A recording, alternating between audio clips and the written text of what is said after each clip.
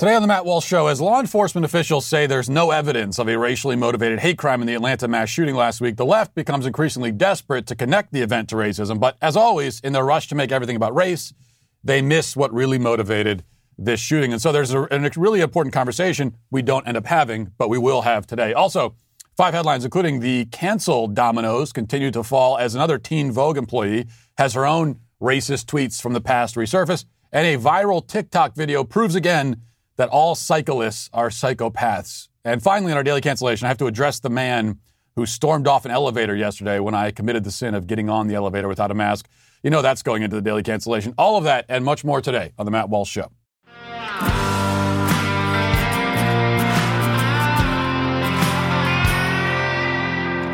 So we're going to connect all this back to the race issue eventually, but bear with me here. You know, there's been for some time a so-called rape epidemic on college campuses. This is what has led to the formation of kangaroo courts, rape tribunals at these universities where men are often kicked out of school based on unsubstantiated claims without evidence to back them up. In many cases, as we've seen, the rape claims end up being erroneous, but of course the men's lives are destroyed anyway. What makes false rape claims such a problem today is that the definition of what qualifies as rape has been expanded into incoherence. And this is because consent, which used to be a rather simple and straightforward concept, has been turned into an impossible calculus equation. Consent is no longer a simple matter of agreeing to do something. You know, traditionally, that's what consent is. If you agree to do it, you consented, period. Someone can agree now, they can willingly engage in a particular act, and yet somehow still not have consented to it. A woman might wake up the morning after a sexual escapade with a guy on campus, and though she was a willing and eager participant at the time, nonetheless conclude that she didn't really consent and was therefore raped. Well, there goes that guy's life and reputation. The fundamental problem is that our culture has gotten rid of all of the rules, all of the moral guidelines governing the sexual act, leaving only consent as sort of the last of the Mohicans, the straggler, the final moral boundary hanging on for dear life.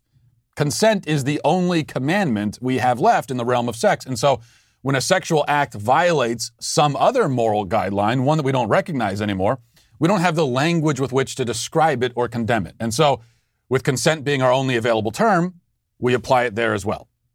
A woman wakes up after a consensual sexual encounter with a stranger that she met at a party or something, and maybe she feels used and she feels violated. And she was used and violated, but not because it was non-consensual. Those feelings arise from the fact that the sexual act was not loving. It was not committed. It was not respecting of her own or her partner's dignity. But again, she doesn't have the moral language available, so she says, well, this doesn't feel good. You know, it feels bad, so it must have been rape. All non-rape sex is good. This was bad, so what else could this be but rape? This is the danger of embracing all sins but one, collapsing our morality down to this one specific evil, deciding that all of our problems can be boiled down to just this one thing. With sex, we end up thinking that our only problem is simply that so much of it is non-consensual, when we have many more problems in the area of sexual morality than that. And so much insanity and wickedness springs from that gross oversimplification. Now, a similar thing is happening with racism. Last week, after a man, a white man, as we're constantly reminded, murdered 8 people at massage parlors in Atlanta, the immediate and sustained assumption from the media and much of the culture has been that it was an act of anti-Asian racism. No other possibility is entertained. It must have been racial hatred. Must have been. This in spite of the fact that the killer also murdered 2 white people. And in spite of the fact that the killer, who is in police custody now, told them why he did it and said it was not any sort of racial statement. He identified himself as a sex addict who was trying to eliminate and punish his temptations. So it was sexual rage, sexual jealousy, sexual madness that led him to this, according to the man who actually committed the act, who you would think is perhaps not an authority on anything else in life, but at least an authority on why he does the things that he does. But this explanation is simply not being accepted. It can't be that, we're told. It must be racism. Representative Judy Chu of California was on ABC News this weekend declaring that she's sure it was anti-Asian racism. She's sure of it. Not because she has any intel that we don't have, but just because she can't imagine any other reason. Her own incredulity has led her to this verdict, as she explained. Let's listen. Investigators say they haven't found concrete evidence that the gunman in Atlanta targeted these businesses and victims because of their ethnicities. But do you believe that this was a hate crime against Asian Americans and should be prosecuted as such? First, my heart breaks for the 8 victims, and as I read more about them, I see that they were hardworking. Many were mothers. One was as old as 74 years old. And yes, I do strongly believe that this is a hate crime. This is a 21-year-old white male who chose as his first victim a business that was called Young's Asian Massage. Then he drove for 27 miles to another spot where he hit 2 more Asian spas. If his only problem was sex addiction, then he could have had his choice in those 27 miles of any place that he could have gone to. But no, he specifically went to those Asian spas where it was clear in all 3 places there would be many Asian women. And indeed, those were the majority of those that he shot and killed. Now, I know the legal bar is high because they have to find somebody who heard him say that there was an anti-Asian slur expressed at the time. But I would say, look, these were places where people spoke another language. They may not have heard him. They may be dead. But in my mind, and in the minds of many, this is an anti-Asian hate crime. Oh, in her mind. Well, okay then. That's all you need. But in Judy Chu's mind, it's an anti-Asian hate crime. That's it. The evidence be damned. In her mind, that's what it is. In her mind and heart. What kind of thing is that to even say? In my mind and heart, the motive of this crime is, what the hell are you talking about? It doesn't matter what's in your mind, Judy Chu. There doesn't appear to be much there, actually. But it doesn't matter what's in your mind. It matters what's in the mind of the person who committed the act. His motivation matters when deciding on a hate crime. But you see, Judy Chu is a better authority on the shooter's motivation than the shooter is himself. She has, we must assume, dialed up Miss Cleo, calling her out of retirement, been given this information through psychic insight. And many in the media and on the left apparently have access to the same supernatural powers because they've decided it was anti-Asian racism. Now, why do this? I mean, why twist into pretzels to connect this to racism? Usually when a person commits murder to make some sort of point, whether political or racial or whatever, they're not going to be shy about announcing that point. Far from it. I mean, normally they have manifestos and everything. They want you to know. The point was, after all, the whole point of the terrible deed itself. Whatever point they were trying to make, they're not going to be shy about telling you. In this case, if the killer wanted to send some sort of twisted message about Asians, you'd think he'd tell us what the message is. Instead, he gives some other reason. So why not take him at his word? It's not as though accepting the sex addict line would be letting him off the hook. Nobody is saying, well, he's a sex addict, let him out of jail. It's not as though it makes him sympathetic. It's not an excuse. Whether motivated by racism or sexual rage, he's just as evil either way. Why refuse to believe the true motive as he tells it? Part of the reason is the standard deal, that the media is always eager to pin whatever it can on white supremacy or quote unquote whiteness. So that's part of it. And we've talked about that plenty. But another part of the reason, an important part, is the limitation of our modern moral imagination. It's been decided that just as the only sin in the realm of sex is to violate consent, the only sin in the realm of, everything else is racism. Racism is the root of all evil. Racism is all evil. Whatever is evil must be racism. If it's evil, it's racism. If it isn't racism, it isn't evil. This is where our great moral condensing has brought us. We're condensing everything down to this. Everything is about racism. And that's a real shame because many truths are left on the cutting room floor. Many evils go undiagnosed and undenounced and therefore are allowed to flourish. This man says he had a pornography compulsion, and that led to a sex addiction. That's what he says, according to law enforcement officials. So rather than talking about how racism contributed to a shooting that it apparently didn't contribute to at all, we could be talking about how pornography contributed to it. Porn, by its nature, dehumanizes and degrades. Both the viewer and the viewed are lessened by the experience. The person on the screen is made into a mere thing to be consumed, a commodity, and the viewer is made into a voyeur, a passive watcher hiding in the cyber bushes, peeking through the window. It is profoundly demeaning. Everyone involved has their view of themselves and the world and their fellow human beings warped. They walk away changed, and not for the better. Is that part of the story here? Did this man grow more and more accustomed to seeing women as objects to be used and discarded? Did he grow to hate himself and hate the world and hate his own sexual impulses? It seems so, and these are important questions. Ones that we need to ask and try to answer, because this guy is not the only one who has conditioned himself to see his fellow human beings as nothing but tools or props to be used up and thrown away. So there's a real urgency to these questions.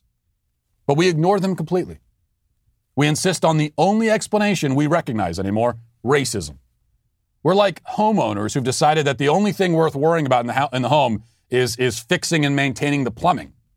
And so we sit in our houses as they burn from an electrical fire, confident that all is well because at least the toilet's still flush.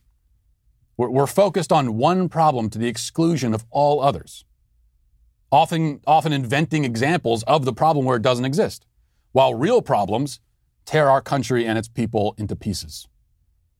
And that's what's happening here again. And it is a great evil in and of itself. Let's get now to our 5 headlines.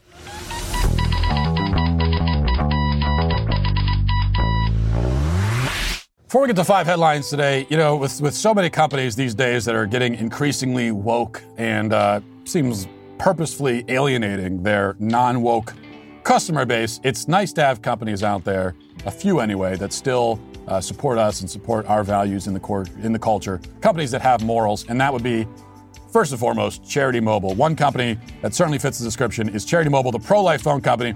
And with the pro-life phone company, that means that 5% of your monthly plan price goes to the pro-life, pro-family charity of your choice. And now, through April 16th, new activations get a free cell phone after instant credit, plus free activations, free shipping, and a free pro-life keychain. You get all of that through April 16th. So you're helping to support the right to life. You're helping to support a culture of life in America, but you're also getting a great service with a lot of perks. No contract, no termination fees, and no risk. No risk with a 30-day guarantee, so you might as well try it out. Plus, you get live customer service based right here in the USA. You get free usage alerts, a free app to monitor your usage, which is really convenient. Pay your bills as well. All of that. But again, the main thing, you're helping to build a culture of life in America while supporting a pro-life phone company. So call them at 1-877-474-3662 or chat with them online at CharityMobile.com. So this new Justice League movie came out a couple days ago.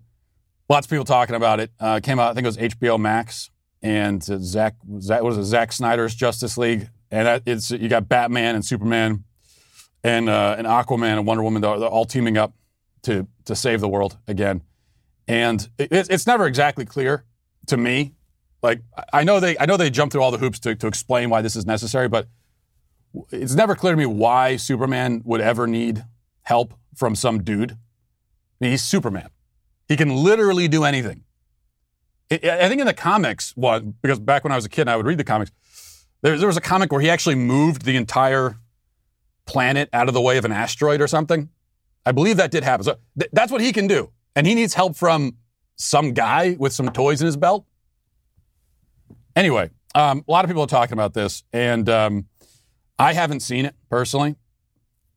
And the thing is, I was going to watch Justice League, but then I remembered that I'm not a child. And so that's why I don't watch superhero films. So I just had to remember, oh yeah, I'm not a 12-year-old boy. So that's why I'm not interested in that personally. And I know this. What is this one? Rated R. They say the F word a few times, trying to make it gritty and realistic and adult. It's not. It's for kids. Superheroes are for children. Once you get over like the age of 14, you should have grown out of them. Okay? All of them. Don't tell me, oh, Christopher Nolan's Batman was... No, not really. Still a silly movie about a guy running around in a rubber suit. I mean, that's at the end of the day, that's what it's about. And yeah, this is another opinion of mine, along with hating dogs, that I'm sure there will be universal agreement with. Okay. Number one, from the New York Post, it says it's a senior Teen Vogue staffer who opposed Alexei McCammon's hiring as editor-in-chief over troubling tweets as a teen had herself repeatedly dropped the N-word in online posts, according to a report. Christine Davitt, a senior social media manager at the Condé Nast Mag, had earlier this month made public a letter by staff complaining about McCammon's hiring in light of her past racist and homophobic tweets. So this was, we talked about this last week, Alexei McCammon was hired to be, she's a very left-wing black woman who was hired to be the editor-in-chief, hired from Axios to be editor-in-chief of Teen Vogue. And there was this cancel campaign that started within the Teen Vogue ranks because of some tweets that Alexei McCammon had sent out 10 years ago when she was 17, which were really pretty innocuous at the end of the day, especially because it was a 17-year-old sending them. But she got canceled for that. And now we know that one of the people at Teen Vogue, this Christine Davitt, who was involved in canceling Alexei McCammon, had herself, when she was a teenager, also sent out racist tweets. So Davitt wrote on her Twitter after McCammon was fired, she wrote, "So proud of my Teen Vogue colleagues, the work continues." Then just hours after McCammon announced her resignation, saying that her tweets as a 17-year-old college student have overshadowed her work since then, Davitt wrote on Twitter, quote, exhales the deepest sigh I've ever sighed. So she was relieved. Finally, we got rid of this racist. Yet Davitt, who calls herself a queer, fat Philippinks femme in Brooklyn. That's how I describe myself, too, actually, incidentally. No, she says she's a queer, fat Philippinks. Okay, so we've already... I guess I should have figured we were going to do this. We're doing Latinx instead of Latino or Latina. Now we're doing, instead of Filipino, we're saying Philippinks. But turns out she still had up on her Twitter old posts of her own in which she repeatedly dropped the N-word. She, at least twice, the Post reports, referred to a friend who appears to be white as a, quote, N-word with the A at the end, not the ER, but still. In 2009, and the next year also, she used the N-word in a joke tweet. And those have since been resurfaced. And I don't know. Now she's going to have to lose her job, too. You know, the dominoes fall. You get held to your own standard. Now, in reality, again, it's completely crazy.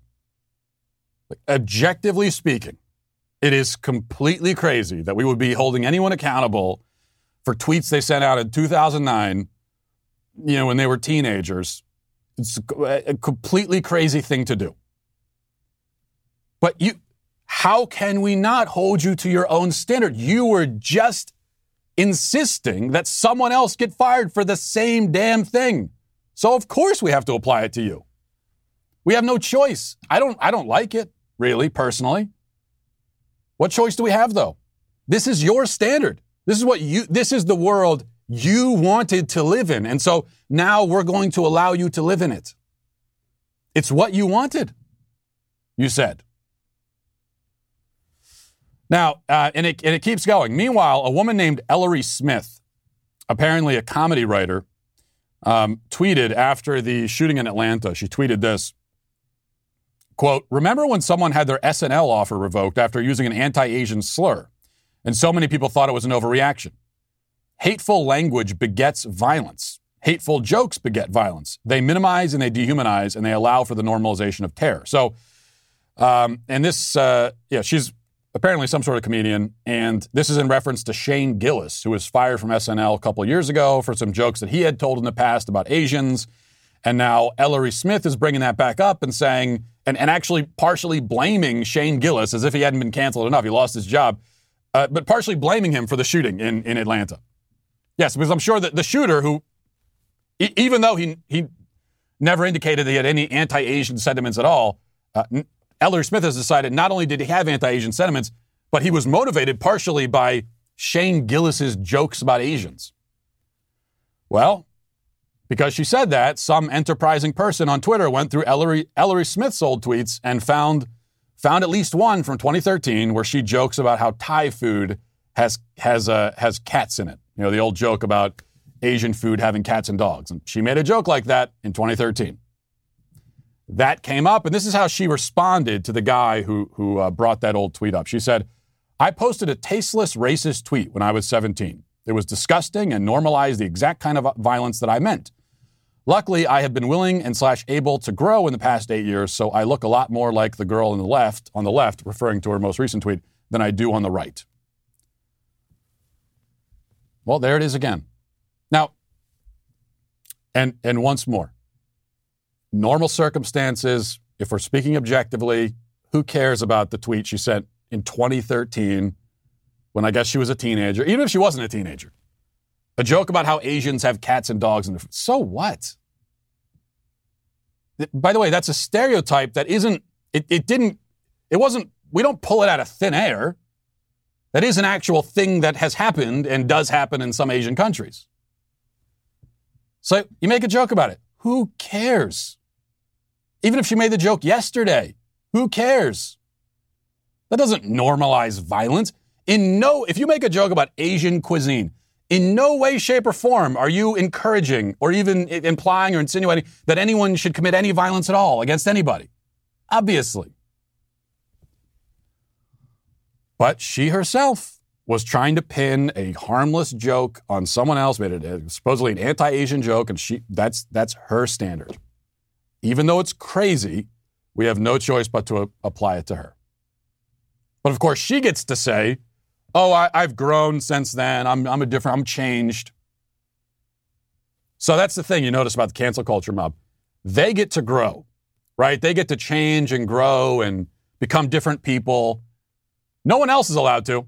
They're allowed to. No. See, we can't go along with that.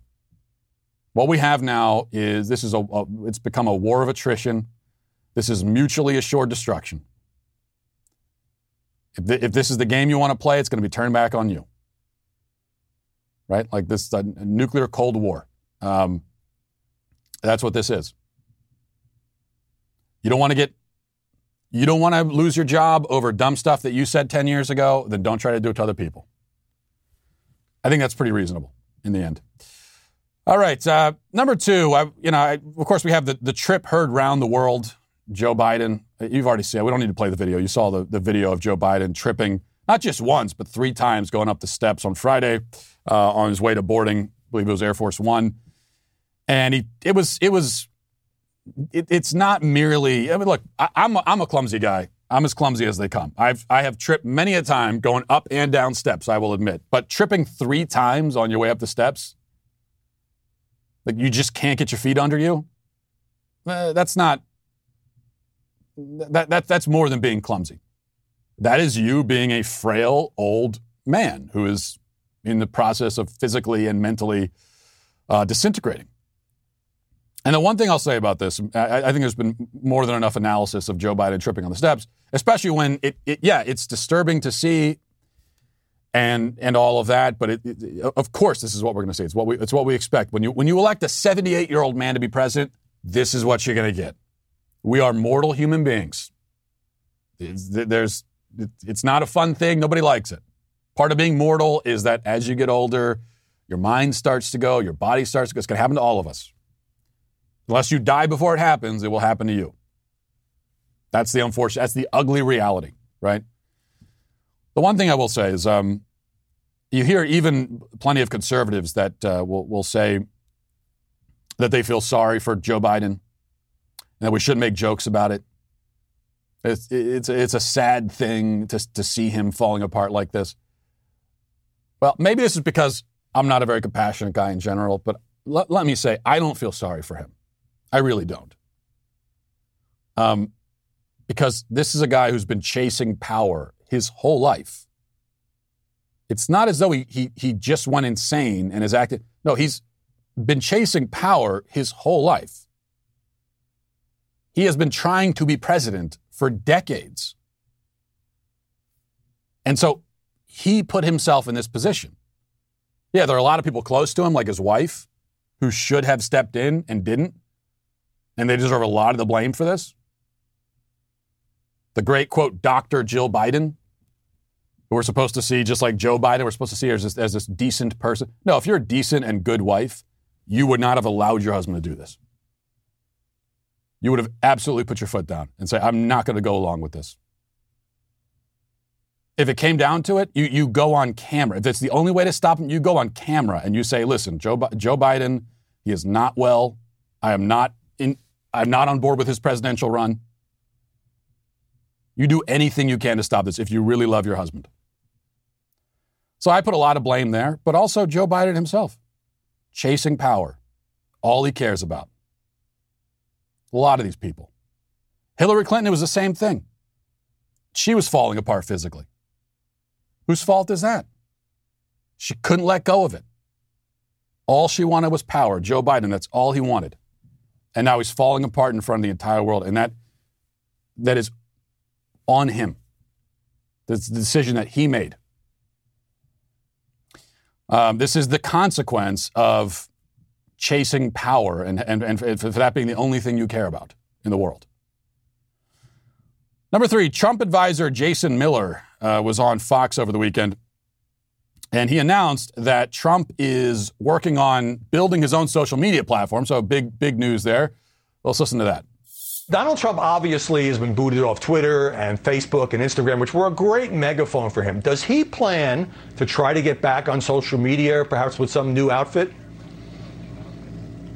You know, Harry, this is really interesting, the fact that the president's been off of social media for a while, because his press releases, his statements have actually been getting almost more play than he ever did on Twitter before. I'm not sure if that's because the length of them are a bit longer. I even had one reporter say that she thought it was much more elegant, the way that the president was able to communicate his thoughts, and it very much looked more presidential in that longer form. But I do think that we're going to see President Trump returning to social media in probably about 2 or 3 months here with his own platform. And this is something that I think will be the hottest ticket in social media. It's going to completely redefine the game, and everybody is going to be waiting and watching to see what exactly President Trump does, but it will be his own platform. Well, we'll see. That's an interesting idea. I will admit that of course, you come to me to be the naysayer, so doing a little naysaying here, I'm very skeptical of this idea. We'll see if it actually happens. But in order to have a successful run at starting your own social media platform, if you want it to be, big, if you want it to be a major factor, as we just heard from Jason Miller, a couple of things. Number one, Trump is going to have to delegate. What does Donald Trump really know about starting a social media company? He's successful in using social media. It doesn't mean that you know anything behind the scenes to actually operate this on your own, and that's fine. So you got to delegate. You got to find people who know this stuff and who you can trust and let them do it. But delegating responsibility, right? Finding good candidates for a job, delegating responsibility, that is not proven to be one of Donald Trump's strong suits. That's my first issue. Second issue is that we know with Trump, part of his branding is like he likes to put his name on everything he does. If it's a hotel he's starting, it's a Trump hotel. If it's steaks that he has his own line of steaks, they're Trump steaks. Whatever it is, he puts Trump on it. And yeah, he could start whatever Trump social media site and call it Trump or call it MAGA or something. And you're probably guaranteed to get like 10 or 20 million users, and you could have a successful little operation that way. But Twitter has, 160, 170 million users? Facebook has billions of users. So if you want to be major and you want to make a play to get into that category, and you want to make a serious dent in Twitter and Facebook and take a huge chunk of their users, then it can't be the Trump social media platform. It has to be just a regular social media platform that Trump is helping to run behind the scenes. But if it's a Trump-branded thing, then you're only going to get Trump diehards on it. And there are a lot of them, but not enough to be the next Twitter or anything close to that. So we'll see. Number 4, on Saturday, Elon Musk tweeted saying, "I'm accumulating resources to help make life multiplanetary and extend the light of consciousness to the stars." Now, not many people can say something like that, and it's actually true, but that is really what he's doing, and taking actual steps to see that through. Bernie Sanders, though, responded saying, "Space travel is an exciting idea, but right now we need to focus on Earth and create a progressive tax system so that children don't go hungry, people are not homeless, and all Americans have health care. The level of inequality in America is obscene and a threat to our democracy." Well, we know Bernie Sanders is a one-note guy, so everything for him is going to come back down to that. But you hear this a lot, not just from guys like Bernie Sanders and not just from the left. Anytime the topic of space exploration comes up, whether Elon Musk or in general, you hear from people saying, well, we got a lot of problems on Earth. Let's solve those first, and then we can. So what you're actually saying is, let's never do any space exploration, because there are always going to be major problems on Earth. Always. And back in the age of exploration, when European countries were putting people on ships and they were going across the ocean blue and discovering new lands and all that, they had a lot of problems there too. Well, far from a perfect utopian world. And yet they still pushed forward. And there are a lot of practical reasons for exploration, just like there are practical reasons to try to go into the stars. Mining for resources would be one of them. But I think it's so much more than that. This is what makes us human beings. This is a sign of a thriving, successful, prosperous civilization. Is when you're pushing forward and discovering and expanding for its own sake. When you pull back from that and you turn entirely inward, and you say we don't care, we know as much about the universe as we want to know. We're done with that. We're going to focus only on ourselves now and the so-called practical problems.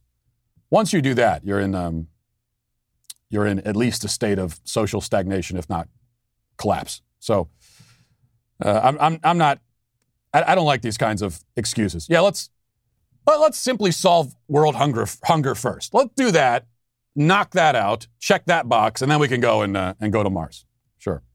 Okay, number 5, finally, a TikToker who goes by the handle AngryBiker69, which probably tells you what you need to know about this guy, proudly posted a video of himself riding through the city and yelling at people who dare to walk through or even near the bike lane. And he thinks that he's the good guy here. When you watch and listen to this video, he posted this. He thinks he's the good guy. Let's watch this. Move, you're on the bike lane.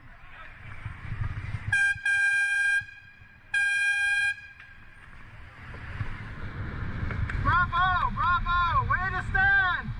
Great place to stand, really smart.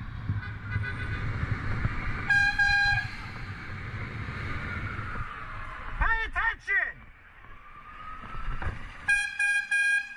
In case you don't know, sidewalks are on your right. Bang! Hey, genius, you're on the bike lane. How about getting the off? Cussing out women and children? I mean, this guy... Okay.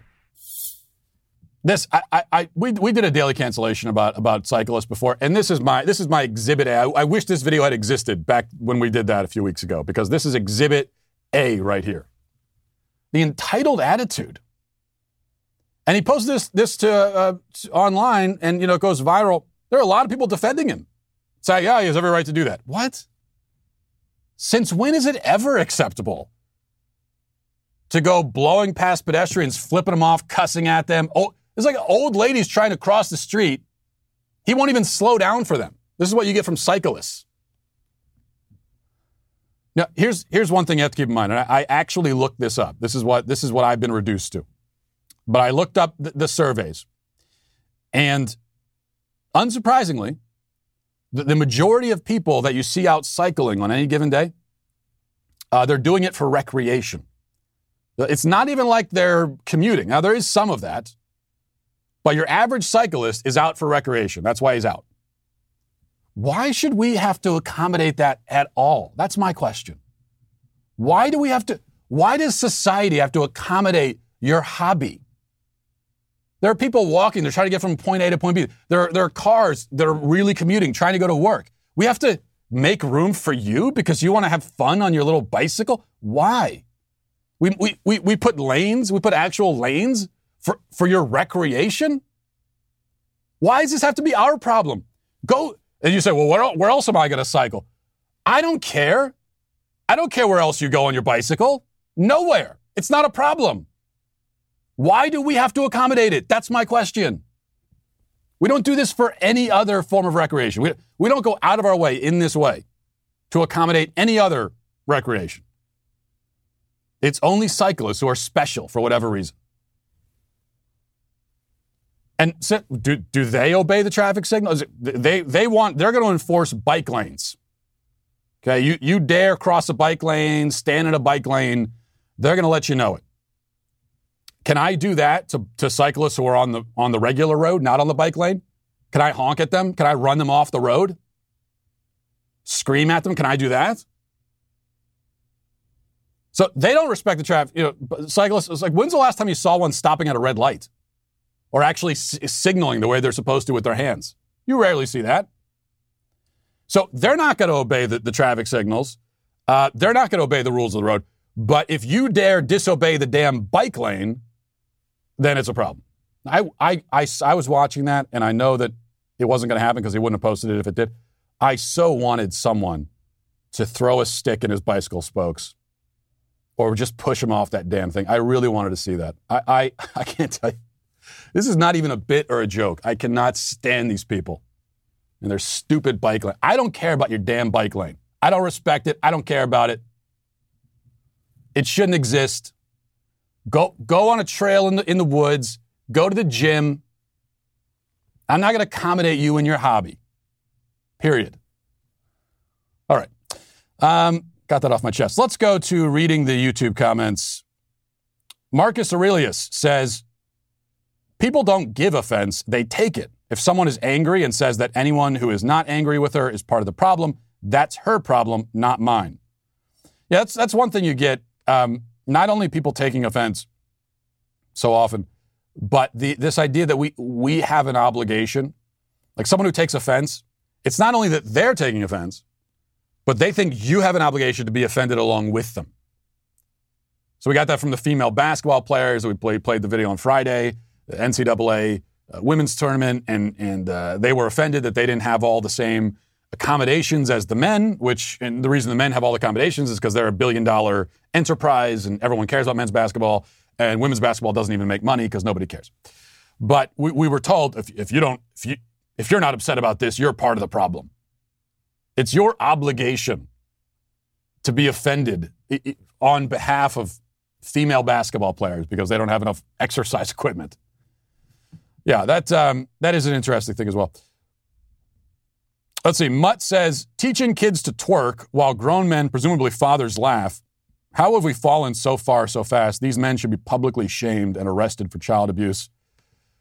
In reference to the video of a drag queen story hour, teaching little kids how to twerk. We played that video.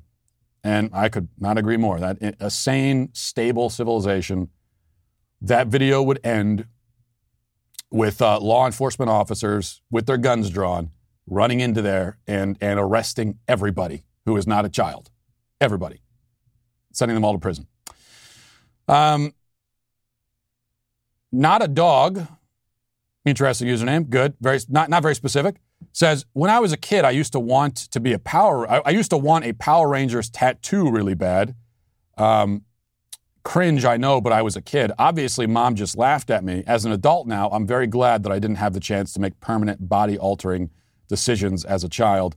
This is one of the many arguments that you really can't get around. If you support transitioning kids, giving them hormones, well, I would assume, even you, if you support that, you would not be in favor of an 8-year-old going and get a tattoo. Most likely. Now, maybe you'll get to that point where you would even defend that. But right now, you wouldn't defend that. Why is that? And getting a tattoo, by the way, a much less significant bodily change than taking hormone pills to, stave off puberty or try to make it so that your body resembles vaguely a different sex. And finally, Becca says, "Hi, Maddie. I'm probably going to be banned from the show for calling you Maddie. I just wanted to say I love your show and your dry sense of humor. Also, I just bought my membership for the Daily Wire. I had to dip into my wedding fund, but I feel I deserve to give myself a nice wedding gift. Plus, I don't want to miss Candace Owens." Well, Becca, your prophecies were correct. You are banned from the show, but I want to stipulate it's not so much for calling me Maddie. Well, it is that, but also it's because you said you got a Daily Wire membership for Candace. Well, what about me? You claim you're a fan of the show, but you didn't wait. I mean, I'm glad you got the membership, but what am I, chopped liver? So that's offensive to me. And that is something I demand that everyone else be offended by also. But so you're banned twice. But thanks for watching the show anyway. You're done now, but thanks. Spring is here, and that means it's getting warmer out. You want to spend more time outside. You want to really be doing anything but standing in an auto parts store or walking aimlessly around looking for the things the part that you want that you're probably not going to find. And if you do find it at all, it's going to be more expensive than it should be. So why waste all that time when it's so nice out? Go to rockauto.com. You have access to rockauto.com. In your pocket, if you have your laptop at your desk, you can go to rockauto.com anytime in just a couple seconds. Rockauto.com always offers the lowest prices possible, and that means that they're not going to change the prices. They're not going to give you a different price if you're a professional or a do-it-yourselfer. It's the same price for everyone.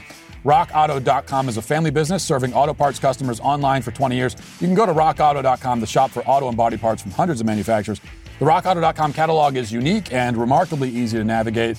You can quickly see all the parts that are available for your vehicle, and you can choose the brand, specifications, and prices that you prefer. They make it really, really easy, even for a moron like myself. So if you're even a little bit smarter than me, it's going to be all the easier. Amazing selection, reliably low prices, all the parts your car will ever need at rockauto.com. So go to rockauto.com right now, see all the parts available for your car or truck, and remember, as always, to write Walsh in there. How did you hear about us box? So they know that we sent you. And, last week was a huge week for the Daily Wire. On Friday, Candace Owens premiered her first episode of her new talk show, Candace. And so many users tuned in to watch that it broke our live stream for a few minutes. That's how popular it was and how many people wanted to see this. If you haven't seen it yet, you're definitely going to want to check it out. You can catch key segments on her new podcast, Candace, which is available on Apple Podcasts, Spotify, or anywhere else you listen. But this is important. Only Daily Wire members can get the full show. So go to dailywire.com/subscribe and get 25% off a new membership with code Candace. That's dailywire.com/subscribe and 25% off with code Candace. Now let's get to our daily cancellation. So today for our daily cancellation, I'm going to cancel the dude on the elevator. You know who you are. This past weekend, I was doing some firearms self-defense training at Front Sight in Nevada. It was a really exceptional experience all around. I'll have more to say about that in the coming days. But by the way, if you want to have your own exceptional experience, go to constitutioncoach.com and you can sign up for your own course. But the one sadly non-exceptional event, in more than one sense of the word, happened in the elevator of the hotel on Sunday right before we left. I boarded the elevator on the 3rd floor. Now, if you could do the math, that means we had easily fewer than 10 floors to go before getting to the 1st floor, I think. The point is that it was going to be a very short trip. Not the kind of trip that you pack an overnight bag for or even a bagged lunch. A few seconds and it's over, if all goes according to plan. Now, in my case, I also did not pack a mask for the elevator trip. I mean, I packed one in my bag because they wouldn't let me on a plane without it, but my bag and everything was in the rental car at this point, which meant that I had to get on the elevator without my mask. God forbid. Unfortunately, a man and his wife were already on the elevator when I stepped on, and this would normally not be a problem, except that I, unbeknownst to myself, had just stepped into a close quarters environment with an especially paranoid member of the mask cult. So he took one look at me, maskless, my entire mouth and nose exposed, naked, my face naked, not the rest of my body, presenting my hideous face shamelessly to the world, and a look of panic set in this guy's eyes. You could see it. And he said, his voice was quaking. He said, "Excuse me, your mask. Can you put your mask on?" And he was pointing frantically to his own face. When he said that, he was like pointing to his mask, in case I wasn't familiar with the concept of a mask. Like, your mask, here. And I said, I think it's in the car. It's fine, don't worry. And then he became especially flustered, fuming audibly, before pounding on the button to open the door, because the door just closed, and he was fuming. They pounded on it, and the door opened again. And for a brief moment, I thought he was going to demand that I exit the elevator, and then we would have ourselves a real showdown. Because just out of principle, there was no way in hell. I was ready for this now. I didn't want this. I was not looking for confrontation. He opened that door, and I'm thinking, okay, here we go. Because there was no way in hell I was getting off that elevator at the command of this whimpering, absurd little person. Wasn't going to happen. But instead, he stormed off himself, his wife exiting quietly behind him, ashamed, I assume. And as the door shut, I poked my head out, and I said with true eloquence, these were my actual words. And I'm so proud that I thought to say this in the moment, just this eloquent quip and comeback. I said, "Dude, seriously?" And then he said, just as eloquent, "Yes, seriously, it's disrespectful." Now, I'll also mention that another woman, a little older, entered the elevator after that guy got off, and she was wearing a mask too, but she was laughing at the man's antics and saying that this silliness has to end soon. That's what she said. She was a normal person, a sane person, one of the dwindling few. And I almost hugged her out of sheer gratitude, but then I realized that would be a violation of elevator etiquette anytime, COVID or not. So what I'd really like to do now is respond briefly to what the scared man said in the elevator, or out of the elevator as the elevator door shut. And respond to everyone who finds themselves relating to him or sympathizing with him, or anyone who has acted the same way as him. And there are many of them out there. He said, it's disrespectful, right? And to that I say, you're absolutely right. It is disrespectful. It is. I am not going to respect your paranoia. I'm not going to respect your unreasonable demands. I'm not going to respect your fear. We were going to be standing within a few feet of each other for 25 seconds. I'm not hacking up a lung. I'm not feverish. I'm not sick. Now, you may not know that about me, but I do. And I'm going to govern my behavior based on what I do know, not based on what some stranger doesn't know. Now, you might say, sure, you aren't sick. Sure, we're only going to be in close proximity for a few seconds. Sure, tens of millions of Americans are immune at this point due to vaccination or prior infection. Sure, all of those things make it unlikely that I spread it to someone else in that context. But it's not impossible. It could happen. Yeah, it could. True. Fine. But how likely is it? Is it likely? Is it even moderately likely? Is it unlikely but still significantly plausible? Or is it really, really very, very unlikely? And if it's the latter, which I would argue it is, then why should I be expected to take any action to alleviate your disproportionate fear of a very, very unlikely occurrence? And if I'm expected to take an action for that reason, where does it stop? Where does it end? What other of your unreasonable fears am I expected to accommodate? By the way, let's take the risk assessment further. What's a greater risk to you on an elevator? An asymptomatic 34-year-old who'll be standing a few feet from you for a few seconds, or the elevator itself? If anything on that elevator kills you, is it more likely to be me or some kind of malfunction of the elevator? At least you must admit that they are both unlikely occurrences, but neither is impossible. And if you're losing your mind over what is unlikely but not impossible, why are you on the elevator at all? Why not take the stairs? Well, sure. The stairs present their own risks, as Joe Biden has shown us. Every year, many people die from stairs-related accidents. So how else will you get down the lobby? I don't know, rappel down from the window? Probably not much safer. It is a problem. I mean, come to think of it, how did you get to the hotel in the first place? I assume you drove. Drove, what's more, on those straight desert roads where people routinely tip the speedometer over 100 miles an hour. Maybe you flew before you drove. Well, that presents all of its own risks, COVID-related and not COVID-related. See, every day you do 1,000 things that could kill you. If you were to rank the risk level of all those things, where do I come in? As I breathe in your vicinity for a few seconds. I'm not at the top. I'm quite sure of that. Not even close to the top. See, I know all these things. I can make these reasonable calculations. I even know other relevant data points, like the fact that I very likely already had coronavirus back in the early days of the pandemic. I'm not sure about that, but it's another factor that's taken into account and which lowers the statistical risk. Now, this may not be an equation that presents itself clearly to you in your fear, but it does to me. And again, I am going to act based on what I know, not based on what you don't. I'm not going to cater to your fear. And I shouldn't have to. Those days have to be over for all of us. You've had a year of people catering to your fear. That's done now. It's time to live again. Get on board with it or stay home hiding under your bed, sobbing and shaking. That's up to you. You can make your own choice, and I can make mine. My choice is to ride the damn elevator with or without the mask. And also my choice is to cancel you. And that'll do it for us today. Thanks for watching. Thanks for listening. Have a great day. Godspeed.